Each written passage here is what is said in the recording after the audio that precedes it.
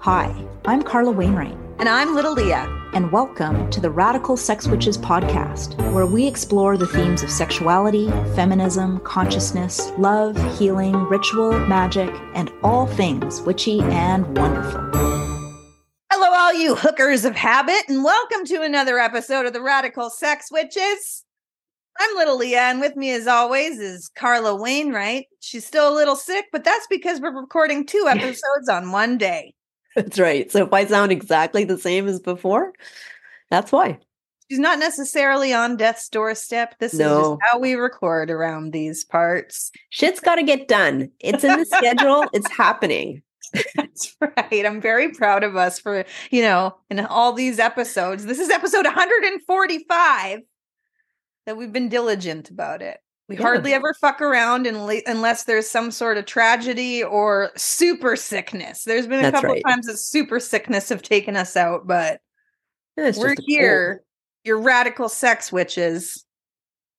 Wow, chicka, wow, wow. So we've talked on the show before about sex work through history and how women who were sex workers were shunned by society and treated as the lowest of the low.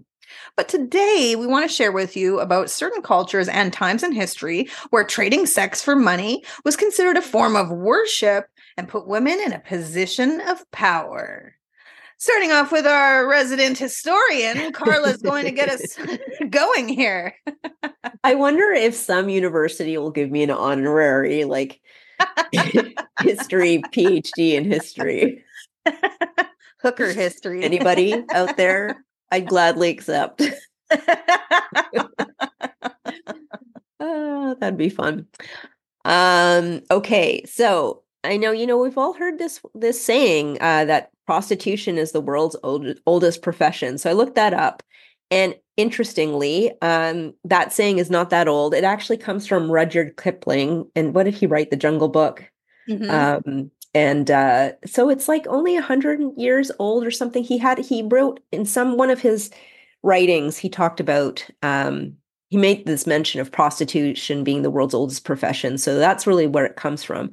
But of course, the oldest profession was probably hunting, gathering.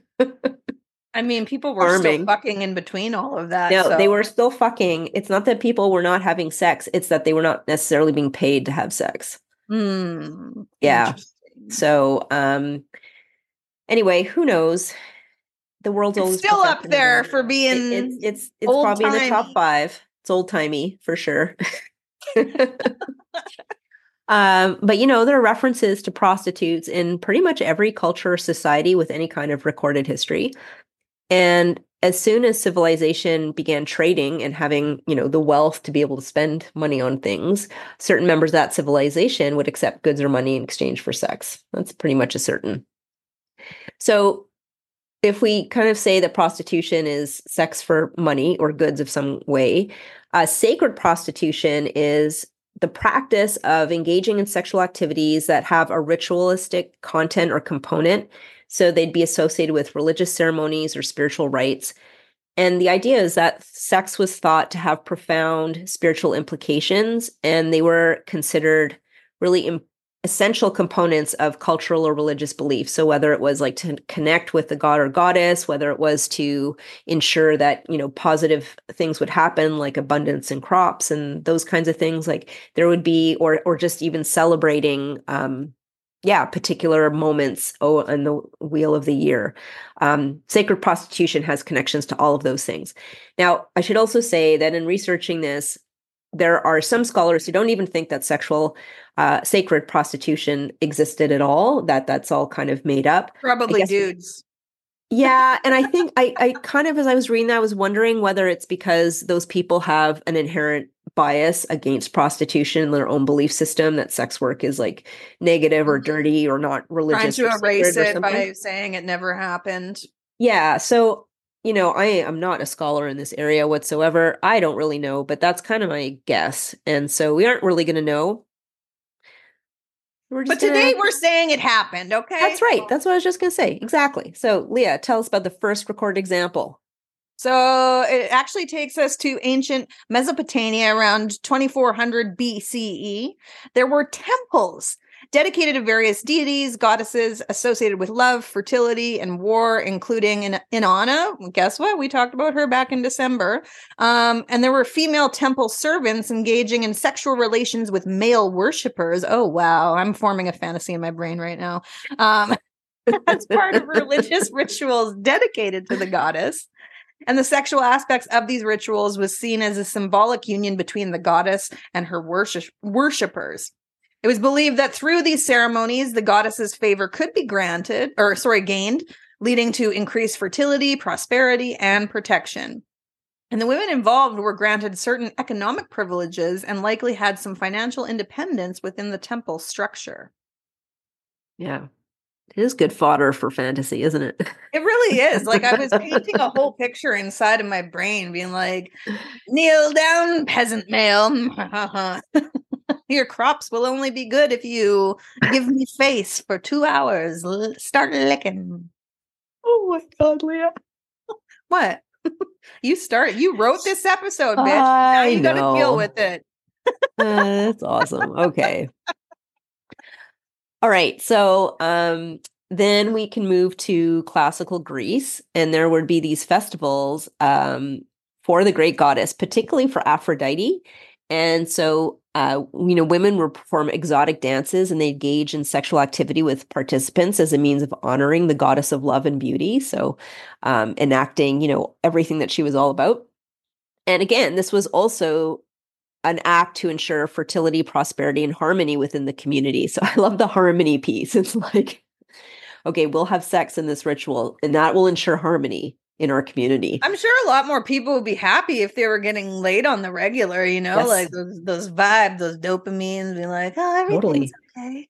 And apparently, although this is disputed, the Temple of Aphrodite had 1,000 prostitutes, sacred prostitutes that worked around the clock to make money for the deity. So they would get money and then that would be put back into the temple.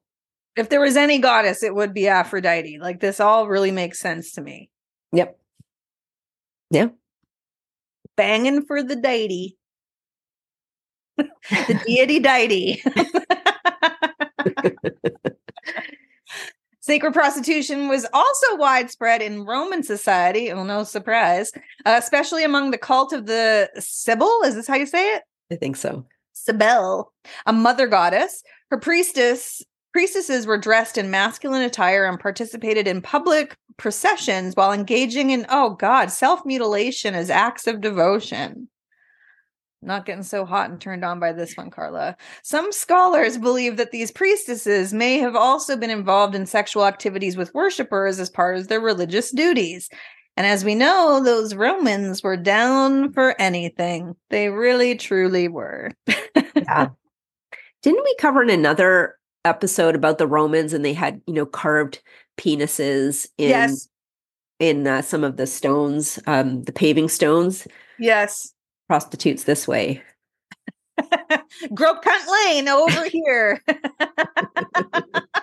Well, the Romans were in England, so maybe they did have some special paving stones. Yes, I kind of wish I'd seen those paving stones in the Asterix and Obelix episode. That would have made it a whole lot more interesting when I was a kid. Although I was just so super subtle in the background. Just a hand and a dick for like hand jobs and an arrow.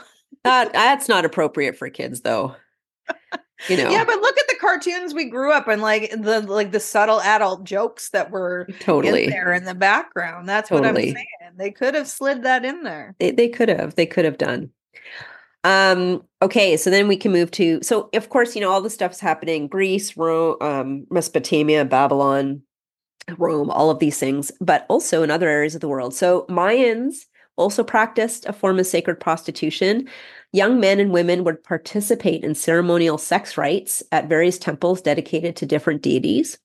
And these rituals were considered essential components of the Mayan calendar, and they were believed to maintain cosmic balance and promote fertility. Yeah. And then in India, there existed a class of women known as the deities who were consecrated into the service of specific gods or goddesses. And they performed dance routines and provided sexual services to pilgrims visiting temples. And I believe that that still exists, but it's very much frowned upon and probably I'm quite certain it's not done with the same sacred intent as it was a long time ago. And I think that there's probably some nefarious things happening with young women, all, kind of with the mask of this. But I do believe that that still exists in a form that's not so honoring. No, not in this day and age. Yeah. Yeah. So in addition to providing spiritual benefits through sex, sacred prostitutes were thought to have often acted as healers, midwives, and advisors to those seeking guidance in matters related to relationships, family life, and personal growth. So they were like the OG sex therapists. Yeah, and I think a lot of sex workers do that. Like some of them, I can see that. They, sometimes a lot of people go see a sex worker because they want somebody to talk to and just have those intimate conversations with. So this to me totally makes sense. It's like, yes, okay, they were having sex, but it was so much more than that. And you're right, the OG sex therapist. Well, yeah, even today, if like someone has, they in a committed relationship, but, maybe they want to be plugged and they don't want to tell their wife, there's still so much shame on both sides of the coin for sex that like, well, this chick, she's just going to strap this on and do it to me, like there's no shame associated with that. Yeah. And I'm sure they would tell them why. It's kind of like going to get a tattoo and being like, you see this bird, it means this to me, like you just feel open to talk to your tattooist. You feel open to talk to your pegger. I said plugger, didn't I? I meant pegging. Pegging, plugging. It's 2024. We're plugging. Pegging was so last year. That's right. You are plugging something. I gotta stop.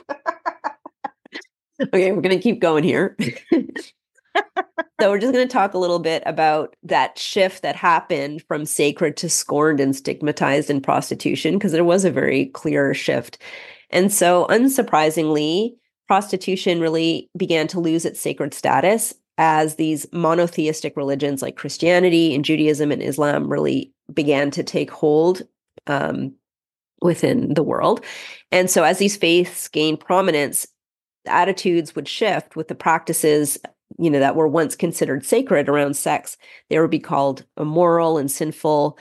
And so, of course, there would be a gradual decline in Western societies and societies influenced by the West. Now, that, of course, does not mean that prostitution declined, because it certainly didn't, but just that kind of sacredness. And I did read something that in Africa, sort of pre-colonization, there were a lot of these sacred sex rites happening. But then, of course, once the missionaries came, that all stopped. I just put a note in here about Mary Magdalene, and just I don't know that much about her, but certainly, she was considered in some interpretations that she was a prostitute, but she was, she redeemed herself through her connection with Jesus. And so I think that, like the tale about the prostitute had to be somebody who needed to be redeemed or saved in some way. And that's also all part of that mythology. And also what contributed to that shift is that as there were social changes, and cities grew and urban centers grew, prostitution became increasingly associated with poverty, disease, and criminality. If you think about how cities were, they're really not that much better today, but big cities were often really challenging places to live in. And so this shift in perspective led to stricter laws and more social stigma against those in the profession. And so what I kind of think this shows is that, human values and beliefs, they're dynamic, they're always changing. And we see this is really obvious in the shift from prostitution, from being at one time sacred and really revered, being an important part of society, and then to see it become so heavily stigmatized. And then the final thing I'll just share is that there are exceptions for wealthy people who have power and status. So if, for example, if we look at the courtesans, throughout European history, so they're essentially sex workers, right? So the king or wealthy people, men, let's be clear, men would have courtesans, which were women who are having sex in exchange for status and jewels and clothes and probably money and all of those things. And that was deemed acceptable, but not acceptable, of course, if, you were of lower status. And something that just popped into my brain, you're talking about how religions came in and whatnot. But what about the fact too, in this very, male, you just literally said rich men, seeing that like they could make money off of this as opposed to the money is going to the temples and the goddesses. Still to this day, the number one money maker in the world over drugs is sex trafficking. Yeah. Yeah. And men are always trying to stop us from doing something. So you never know where some fat cat was like, hey, I can get fatter if I take this from them. Yeah. That'd be really true. I would not be surprised by that at all. That's just me speculating, but I think that's really true. And I think if we just go back to the religion piece, it's the decline of the goddess, right? So in all of these cultures, sacred prostitution was connected to the goddess because it was like a rite of fertility and abundance. And perhaps, we've talked about that in one of the summer solstice episodes where, people would have sex because it would be like the sun god mating with the moon and all of those sorts of things. So as soon as the goddess was taken away and there's more of that focus on, God as a man and then the power of, men have all the power, then we see that shift. And what you're saying makes total sense. And everyone you just listed, I'm not saying we weren't fucking for certain gods, but you listed all goddesses that we were fucking on behalf. Yeah. Bring back the goddess. Look at us sleuthing through history. I know. Well, I'm a big proponent of bringing back the goddess. Yeah. Well, we do want to end with an important takeaway, though, which is the need for empathy and compassion towards individuals involved in the sex industry, regardless of whether their work is seen as sacred or profane. And I know a lot of sex workers, and yeah, they deserve respect. And I see a lot of, again, you fucking men online dragging these women for what they do. But then on the sly, you're still trying to send them a dick pic for free on the other end of the conversation when you're behind closed doors. So give them some fucking respect and pay them. Yeah. Yep. And I mean, we've talked many times, like sex work is work. It's important work. And yeah, I think that there is in some ways, very, very, in a very small way, perhaps, that there is a little bit of a shift from seeing like that as being, shameful and stigmatized. And I wouldn't go so far as to say as seeing it as sacred, but to seeing it more of as like a very necessary part of our society. And it serves a really important purpose and is needed. And so, yeah, so perhaps maybe the pendulum's starting to swing back a little bit towards it moving from being, so stigmatized and shameful. That's the hope anyway. We hope that you liked sacred prostitution. Next time when we come back, it's going to be our very first Bad Babe of History of 2024. We're going to be talking about Betty Davis. And then no, not the actress that we all think of when we hear that name, but she was a very prolific African-American singer that is responsible for people like Prince and Rick James that probably wouldn't be around if it wasn't for her. So I'm really excited to talk about her. Yes, me too. Me too. Bring on the Bad Babes of History. Yeah. Yeah. Okay. I'm little Leah. And I'm Carla. Oh my gosh, we are the Radical Sex Witches. And we will see you next time.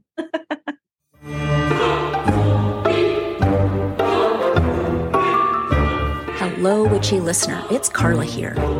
If you're feeling disconnected from pleasure and unfulfilled in life, reach out to me and let's connect on a free call. I love helping women like you shift to owning your sexual power, reconnecting to your body, and finding your unique radical sex witch within. Go to carlawainwright.com or find my contact info in the show notes. Let's co-create a life for you that is truly turned on.